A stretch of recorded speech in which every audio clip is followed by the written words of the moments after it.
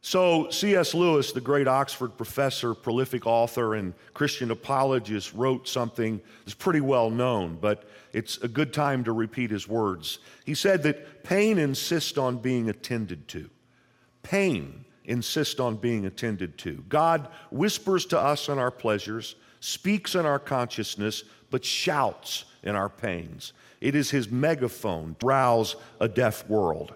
Lewis said that God shouts at us in our pains. Well, as you well know, we're living in a terribly painful moment of human history. I don't believe for a moment that God caused this pain, but I do believe that God will use it. Perhaps he'll use this season of plague and pain to shout at us, to get our attention in ways that perhaps we'd normally be deaf to. And I want to suggest that God may very well want us to shout back. Now, the idea of shouting at God as he shouts at us or to us in our pain may sound odd, even irreverent, or maybe even blasphemous. God, however, is not upset by a good shouting match, not if it leads to reconciliation and relationship and faith. The fact is that Scripture is full of anguished, even angry prayers, loud prayers. David wrote in one of his Psalms that he was surrounded by his enemies and that he was crying out for help, that he was pleading with God aloud. And here's part of what he said in that loud prayer. He said, "Evening and morning and at noon I will complain and murmur, and he will hear my voice." Moses was trying to lead God's people to the promised land, and they seemed to be disinterested in making the journey. And Moses prayed aloud, and it sounds like pretty irreverent prayer. He said to God, "Why are you treating me this way? What did I ever do to you to deserve this? Did I conceive them? Was I their mother? So why dump the responsibility of this people on me? If this is how you intend to treat me, do me a favor and kill me." Jeremiah was prophesying and full of passion. In fact, he was full of such passion that he said that his words came out like a, quote, violent outburst. But the people were laughing at him, and Jeremiah prayed a prayer that went like this in part. He said, "You deceived me, Lord, and I was deceived. You overpowered me and prevailed. I am ridiculed all day long. Everyone mocks me." Even Jesus displayed his humanity when he was in the garden, and Scripture tells us, and being in anguish, he prayed more earnestly, and his sweat was like drops of blood falling to the ground. And then he shouted a prayer on the cross. Matthew's gospel tells us about 3 p.m, Jesus cried out in a loud voice, my God, why have you forsaken me?" Now, each of these shouting matches, if you please, ended well. God could have zapped each of these men in their audacity. Now, I know that Jesus was more than a man, but on the cross when he shouted to the Father that he felt forsaken, he was shouting as a man. God could have denied these men the answers to their prayers, but instead, in his mercy, he answered their prayers in his own way and worked out his eternal purposes in his own time. David was a man after God's own heart who carried out God's plans. Moses wrote the law, built the tabernacle, and led God's people to the borders of the promised land. Jeremiah, his prophecies of exile and return were fulfilled, and Jesus, of course, was raised from the dead. Their anguished, loud prayers caused God actually to answer, maybe not in the ways they expected, maybe not as soon as they had hoped, but he actually worked something out better for them than they were asking for in their times of extreme pain. If you please, their shouts at God. Interestingly, the Latin root for our word prayer is precarious. Sometimes we pray because life is precarious. One of my favorite stories, and I have a lot of favorite stories, But one of my favorite stories is about a guy who was driving a truck up high in the mountains, and off to his right was a cliff that dropped precipitously. It dropped about 500 feet, and the guy was driving a little too fast around the curve, and he lost control of the truck. And when he did, the truck went over the cliff, but somehow this guy was ejected. He grabbed a hold of a bush at the top of the cliff, and the truck went tumbling down and ended up landing in the canyon and bursting into flames. And this guy's hanging on to this small limb of a bush, looking down 500 feet, and he tried to pull himself up. And then finally, in this terribly precarious situation, he did what anyone would do in that situation. He said, "Is anybody out there?" And a few minutes later, the voice of God came rumbling through the canyon, and God said, "I am here. What do you want?" And this guy said, "I want you to save me." And a few agonizing seconds later, the voice of God came again, and God said, "I will save you. I want you to trust me. Let go of the branch, and I will catch you." And the guy looked down 500 feet, and then he said, "Is anybody else out there?" Well, the fact is, there's nobody else out there. And the deal is this, that we pray to God because we somehow know there's not anybody else out there. And we are especially moved to pray when life is precarious. Sometimes we don't like the answer that we get in our moment of pain, but we have to trust that God is going to catch us. Abraham Lincoln said, "I have been driven many times upon my knees by the overwhelming conviction that I had nowhere else to go." The fact is, we don't have anyone else to go to, and we don't have anywhere else to go. But thankfully, most of us don't pray only when we're in pain. We just have an instinct to pray, a need to connect with God. And our instinct to pray is evidence that God is in fact out there. The great pastor and preacher Charles Spurgeon said, "To seek aid in time of distress from a supernatural being is an instinct of human nature. I believe in the truthfulness of this instinct and that man prays because there is something in prayer." In other words, we pray because there's something out there. And then Spurgeon goes on to make the point that's been made by Christian apologists for years. He said, "We're thirsty because there's water to satisfy our thirst. We're hungry because there's food to satisfy our hunger. And we want to speak to God because God is in fact out there. There is a God who will hear us, who will answer, a God with whom we can have a relationship. We pray because we, in fact, know that there's somebody out there."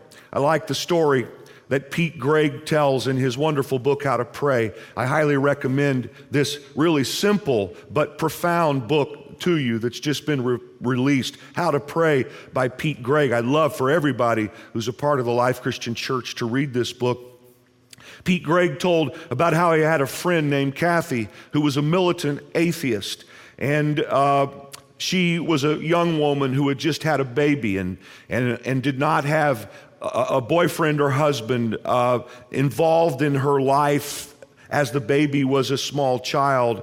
But she found herself one day looking at her sleeping baby, overwhelmed with a desire to give thanks to someone or something for this gift of all gifts. And not having a human being to speak to, she instinctively whispered a few conscious words of gratitude out into the silence.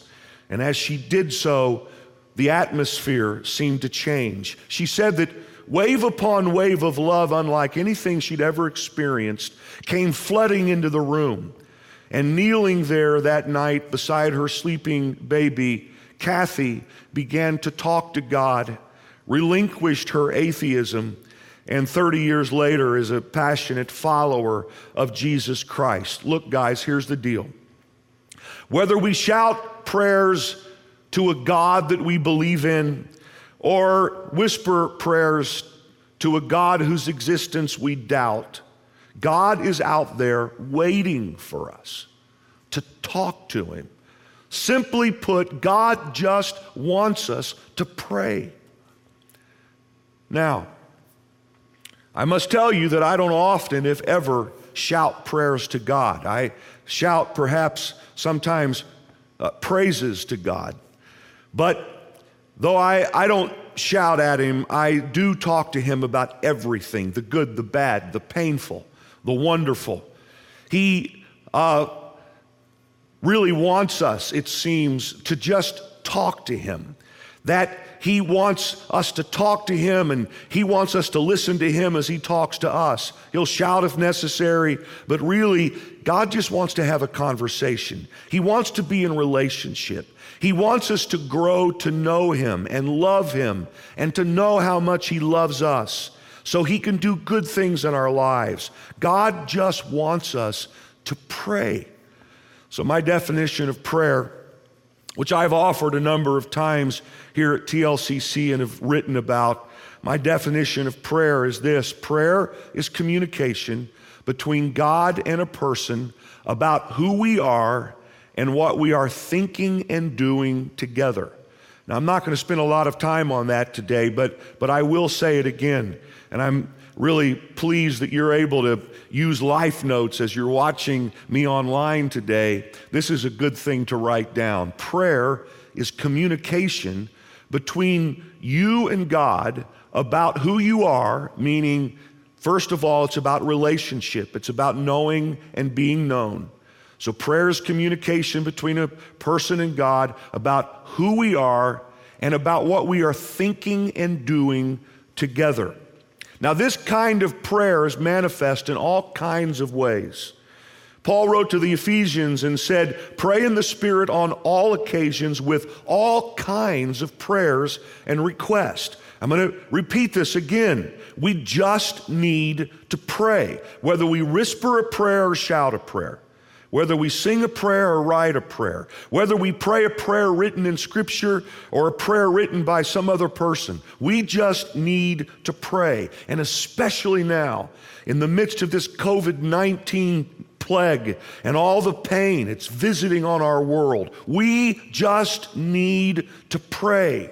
God said, if my people who are called by my name will humble themselves and pray and seek my face and turn from their wicked ways, then I will hear from heaven and will forgive their sin and will heal their land. Hear the voice of God saying, if my people would just pray, I'll show up and I'll help heal their broken land.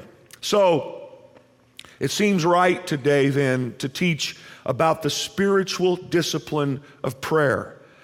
So over the last number of weeks, you know, if you've been tracking with us, that we've been teaching about visions of Jesus, how to know Jesus better. And it's really amazing to me that though we planned this series last fall, it seems to have met this moment, this crisis moment in our world. It seems to have met this moment perfectly. I'm grateful for the grace of God and the leading of the Holy Spirit, who knows months ahead of time what people are going to need at a time like this. And there's just not really anything I'd rather speak to you about any more today than prayer. And I'm going to talk about it this week, and I'm going to talk about it next week. We've been talking about spiritual disciplines and how spiritual disciplines are things that we do that put us in a place where God can do the good things that he already decided to do, but will only do if we're paying attention. Let me say that again. A spiritual discipline, which I've spoken about at length in recent weeks in terms of trying to describe them. A spiritual discipline is something that we do that puts us in a place where God can do good things that he already decided to do, but will only do if we're paying attention. So this is perfectly true of prayer. God wants to be in relationship with us. I want to put the emphasis on the right word. God wants to be in relationship with us. God wants to talk with us about who we are and what we're thinking and what we're doing together. God wants to do good things for us. God particularly wants to answer our prayers, but He can't do this the way that He wants to unless we actually pray. God will not answer unprayed prayers. So for the rest of my time today, and again, Lord willing, next week, I want to talk about how Jesus modeled prayer for us and how He taught us how to pray.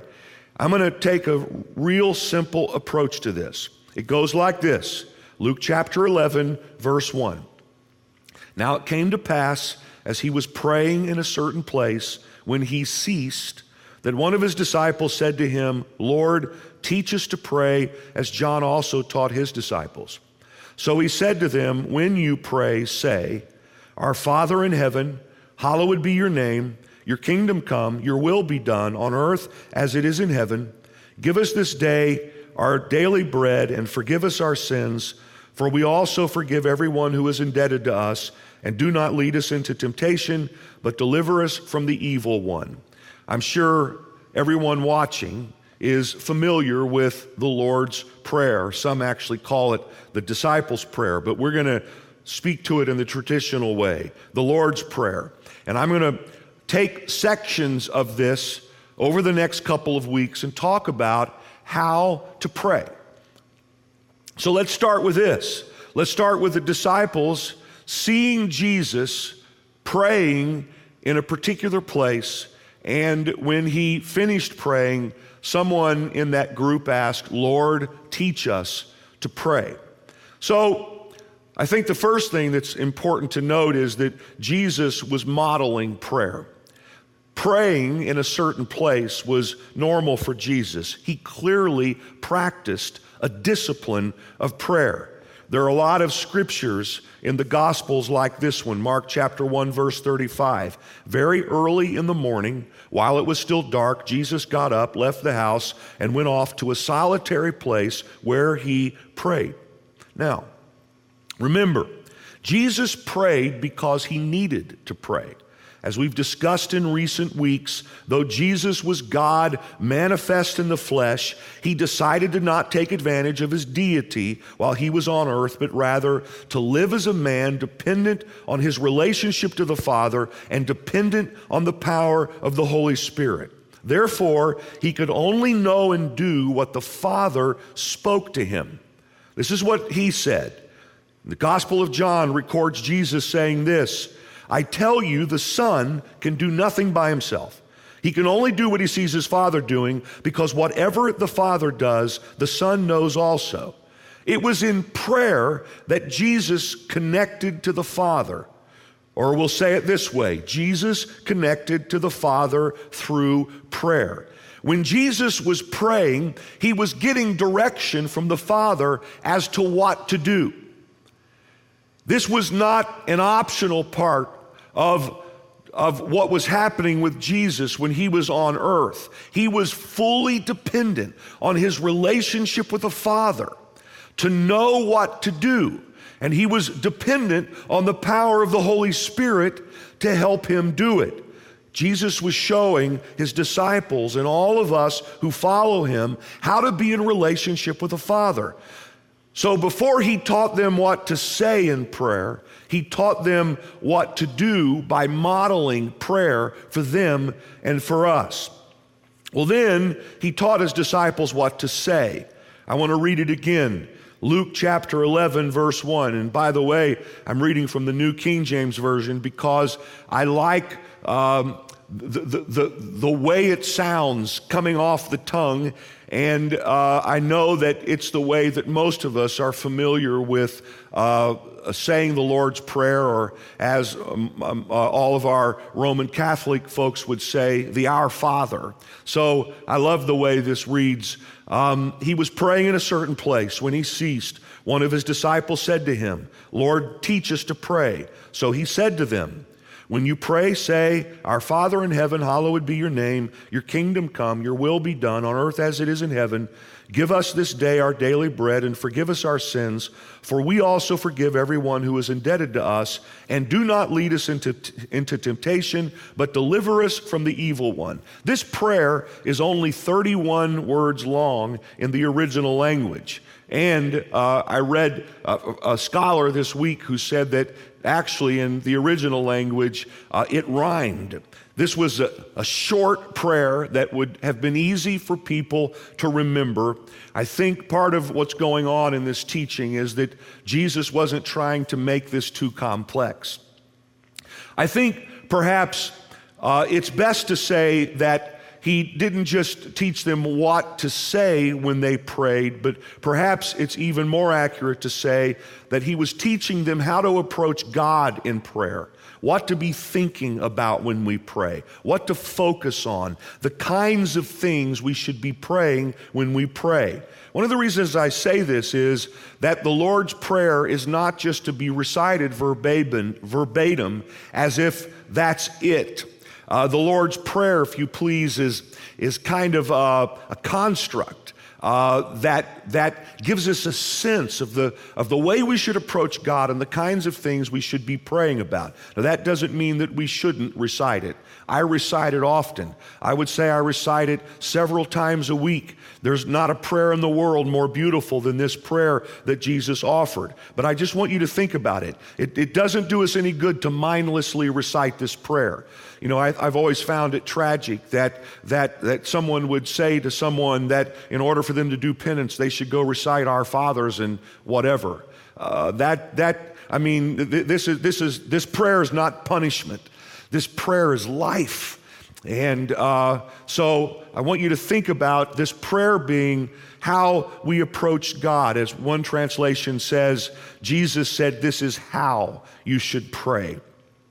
And know that Jesus did more than just recite a particular prayer. Jesus practiced all kinds of prayer. Private prayer and public prayer, long prayers and short prayers, prayers for others, prayers for himself, anguished prayers, joyful prayers. My point is, and I've probably said it too much already, that the Lord's Prayer is not a formula as much as it's an approach. And in all its simplicity, we find lots of truth about how we can approach God in prayer. So let's dig into it kind of a section at a time. Let's go next to this. Jesus said, when you pray, say, Our Father in heaven. Note that this is our Father, not my Father. The King James captures the fact that Jesus was talking to a community of people when he said, when you pray, pray like this. Though it's certainly not wrong to just say Father, and some translations have it that way, it's good to keep the idea of our Father in mind. I like to think about two things when I think about it being our Father. The first is that we're a part of a community. More specifically, we're a part of a family, and all of us share the same heavenly Father. He's just mine. Pardon me. He's not just mine. He's yours. He's ours. It's never supposed to just be about me and mine. It's always supposed to be about all of us. So as you watch online today, I encourage you to think, even if you're sitting alone right now, that you're having a shared experience with, I hope this week it'll approach 2,000 people or maybe even more. And I want you to think about the fact that our Father is every one of those people who's watching online right now. We share him as a community. He's our Father. The second thing is, and more importantly, our Father is the Father of Jesus Christ. I love it. Jesus stands there talking to his disciples, and he refers to God the Father as our Father. Jesus made it so that we would be his brothers and sisters and sons and daughters of God. His Father is our Father. Now, this is a game changer. It's like Paul said to the Galatians, so you are God's child. And since you are his child, God has made you also an heir.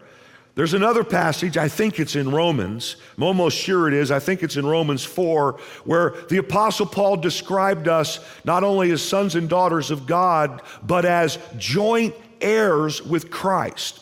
So in other words, when we see our Father as the Father of Jesus, we understand that we are heirs of what Jesus is an heir to.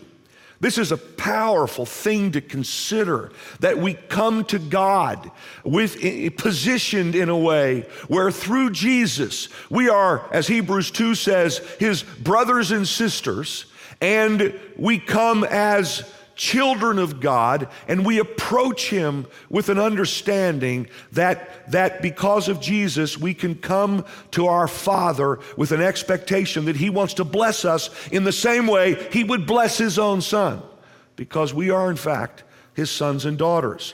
Now here's another part of the implication of this truth as we each approach God in prayer. It's that we can pray from a place of familiarity. I like saying words like that. We can pray from a place of familiarity. Approaching God as Father was something that the Jews that Jesus was talking to were not familiar with. They wouldn't even say the name of God. I had experiences just a few weeks ago in Israel where Jewish people I met would not speak the name of God. So here Jesus is now talking about God as his Father and our Father. And this was a mind-blowing idea to the people who were listening, that people could approach God as they would approach their Father. And also, as is well known, the word that Jesus used in this prayer for Father was Abba, an Aramaic word, Abba. And Abba was actually a term not as formal as we would think of the term father. It was something more like dad. Now, one has to be careful about going too far in that line of thought, but the idea was that Abba referred to a relationship of affection. It gives you an idea that the Father is approachable. And this implies relationship. It implies intimacy. We are to pray with an assumption that we're conversing with a God who loves us, who knows us, who wants to be known by us. Now, I know that everybody isn't blessed with that kind of relationship with their earthly father, but I'm incredibly blessed because I was and am. I always knew, and I still know, that I was unconditionally loved by my dad. And as a consequence, I wanted to be with him. To me, one of the most enjoyable things I could do as a kid, and perhaps it sounds strange, I wanted to be with my dad, and I would go to great lengths. My dad was, for instance, I don't know why this came to my mind this week, but my dad was the bass singer in a very popular Southern gospel quartet. And you may not even know what Southern gospel music is. Don't worry about it. I've heard enough for all of you. My dad was a bass singer in a Southern gospel quartet, and Southern gospel quartets were very, very popular when I was a kid. It was before contemporary Christian music, worship music, and all this stuff. Anyway, this quartet had a Greyhound bus that was outfitted to travel as a group, and they would travel in this bus to places where there was a short enough distance for them to sing. And one of the things they did, it seemed like, if I remember correctly, almost one night every week is they would get together and they would work on this bus. Now I'm telling a story that probably my own kids haven't heard. It's not much of a story, it's a simple one. The idea was that my dad would let me tag along. And because I got to be with my dad, I would go to and help them work on this bus. They'd give me some simple little thing. This is pre-teenage years. They'd have me sand something, or I'd carry things and run errands for them. The fact of the matter is, I hated every minute of the work. I am not a handyman, and that might be the last time I ever sanded anything. But the point is, I got to hang out with my dad. He was such a great dad and is such a great dad that I loved spending time with him. I want you to get an idea, if you would, of a heavenly Father who loves you, who is approachable, who you want to spend time with. You're not praying a prayer because it's some duty you're supposed to do. You're praying a prayer because you have a relationship with your Father, and He loves you, and He wants you to be with Him, and He wants to be with you. Jesus told us that we can have the kind of relationship with His Father that He had, and He was constantly spending time with the Father. See, we are sons and daughters who have a relationship of such familiarity that Jesus actually said that we're God's friends. John chapter 15, I have called you friends, for everything I learned from my Father, Jesus said, I have made known to you. So, first of all, I talked about how the disciples said, teach us to pray, and how Jesus modeled prayer. Secondly, I've talked to you about how the Lord's Prayer starts with Jesus saying, when you pray, say, our Father. Lastly, today I'm going to talk about how then Jesus said, hallowed be your name. Our Father in heaven, hallowed be your name. Now, I talked about familiarity, I think that's what I said. But I don't want you to get confused about the nature of our relationship with our Heavenly Father. We are His sons and daughters, and through Jesus, we're called His friends. But it's important to remember that He is God and we are not. He is our Father in heaven, and His name is to be hallowed.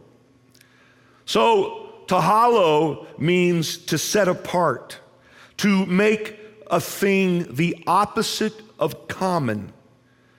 God is a loving Father, but don't forget, He is other than us. He is holy. He is our Father in heaven, and though He loves us as His sons and daughters, He is to be reverenced and praised. He is out there beyond us. He only has shown up in our world through His grace and His love and His own choice. The theologians say that God is transcendent and immanent. In God's transcendence, you have to understand that He is outside of our world, outside of the universe. If you were able to draw a circle around everything that exists, our Heavenly Father exists outside of it. He is the cause of everything that exists. He is transcendent. But then there's this next part. He is immanent. And that's a term of theology that means the God who is out there decided to show up. He showed up through Jesus. He shows up now through the Holy Spirit. But don't for a minute allow that to cause you to think that God is just down here as kind of messed up as all of us can be. God is not down here messed up with us. See, you want a God who is out there bigger than all of this. You want a God whose name is hallowed. You want a God who is holy when we are not, a God who is worthy when we are not, a God who is great when we are not, a God who is faithful when we're not faithful. You want a God who is bigger than the problems that we face on this planet. Let me say it again. You want a God who is bigger than the problems we face on this planet, bigger than coronavirus, bigger than the economy, bigger than any problem that any of us have. A God who is transcendent, a God who is sovereign, a God who is good, a God who loves us and wants to be in relationship with us, a God who wants to do good things in our lives and can, because He is bigger than anything we can conceive and anything that we experience. Our Father in heaven, hallowed be your name. So part of how we approach this God who loves us and wants to have relationship with us is in reverence. I usually begin my times of prayer with praise and thanksgiving. In fact, this morning, before the dawn, in the dark before the dawn, I was in my place of prayer, and I'll just tell you that I began my prayer reciting one of my favorite passages as much as I could remember it. It's the 8th Psalm. It's where David says, "O Lord, our Lord, how excellent is your name in all the earth. You have set your glory above the heavens. Out of the mouth of babes, you have ordained praise because of our enemies. What is man that you are mindful of him, the Son of Man that you visit him?" What am I saying? I'm saying that I was intentionally thinking about the Lord's Prayer in my time of prayer, this morning. And I started by approaching God the way Jesus said to approach God. "Our Father in heaven, hallowed be your name. You are great. You are excellent. You are out there beyond us, and you can help us in our time of need." It's a great little story about the Italian conductor Arturo Toscanini and how that he conducted on one evening a brilliant performance of Beethoven's Fifth Symphony. And when he finished, the crowd spontaneously jumped to its feet, and they began clapping and shouting with all of their might. And Toscanini turned around and with great violent motions asked them to stop applauding and shouting. And quickly the place became deathly silent. And Toscanini, with a hoarse voice, looked at the symphony orchestra and he said, "They are nothing. They are nothing." And then he said, "I am nothing. I am nothing. Beethoven is everything. Beethoven is everything." I like that story because Toscanini knew as beautifully as they had played the music and moved the crowd that really the author of what happened was Beethoven, and Beethoven was worthy of the praise in that setting. Somehow or another, we come to God, our Father in heaven, whose name is hallowed. Always remember, He is everything. He is everything. He is everything. He is everything we need. He is everything we aren't. He is everything that we're not capable of. Our Father in heaven has a name that's worthy of being hallowed. What an amazing thing. What an amazing thing that God loves us and wants to do good things in our lives. Now, I intend to pick this teaching up next week with my favorite part of this prayer. And that part is, your kingdom come, your will be done on earth as it is in heaven. So next week, we'll start there, but I want to finish today by saying that wherever you are, you need to know that there's every reason to believe, to know that your Father in heaven, whose name is hallowed, wants to do good things for us in our world now if we'll ask Him. If we'll just pray, if we'll just talk to Him, He'll answer our prayer. It may not look exactly the way that we think it should. That's okay. Just know that He hears you. Know that He hears you. Know that He's working in your life in ways that are for your good. You may not even understand. I may not even understand exactly what my good is, but He does. And your Father in heaven, whose name is hallowed and is more powerful than anything in this broken world, that Father wants to do good things in your life. So I encourage you this week to spend time with your Heavenly Father. Look, a good thing about being quarantined is that you can be like Jesus in that solitary place. And I encourage you this week to find that place of prayer where you talk with God about who you are and who He is and what you're thinking, and ask Him what He's thinking, and then, God, what are you doing and how can I be involved? Have that kind of conversation with God. I challenge you this week, it's one of your next steps on your connection card, which you can download from your computer, or you could just use and send to us. Please fill the connection card out.